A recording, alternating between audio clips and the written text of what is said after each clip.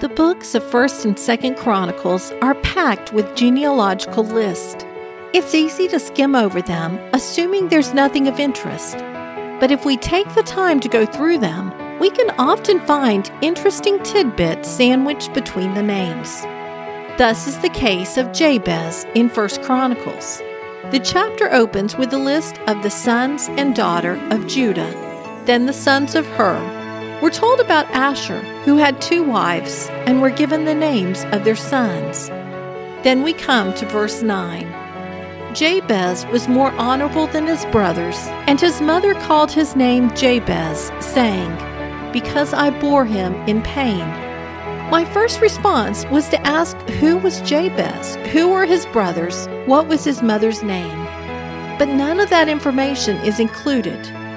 We can assume he's from the family of Judah, but that is all. We don't know who his father or his brothers were, but we do know that his mother bore him in pain. Though she suffered a difficult delivery, she must have instilled in him a godly heritage, because we see in verse 10 that he knew how to pray. Jabez called upon the God of Israel, saying, "Oh, that you would bless me and enlarge my border, and that your hand might be with me, and that you would keep me from harm, so that it might not bring me pain."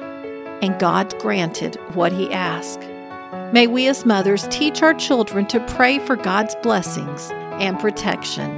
I'm Sharon Wilharm, host of All God's Women and author of Women of Prayer Bible Study. Learn more about the mother of Jabez and other amazing women in the Bible at my website at allgodswomen.com. If you enjoy listening to All God's Women podcast and radio show, you're going to love my brand new Women of Prayer Bible study. Get to know the character of God by studying the prayers of women in the Bible. Grab your copy today, available in paperback and Kindle.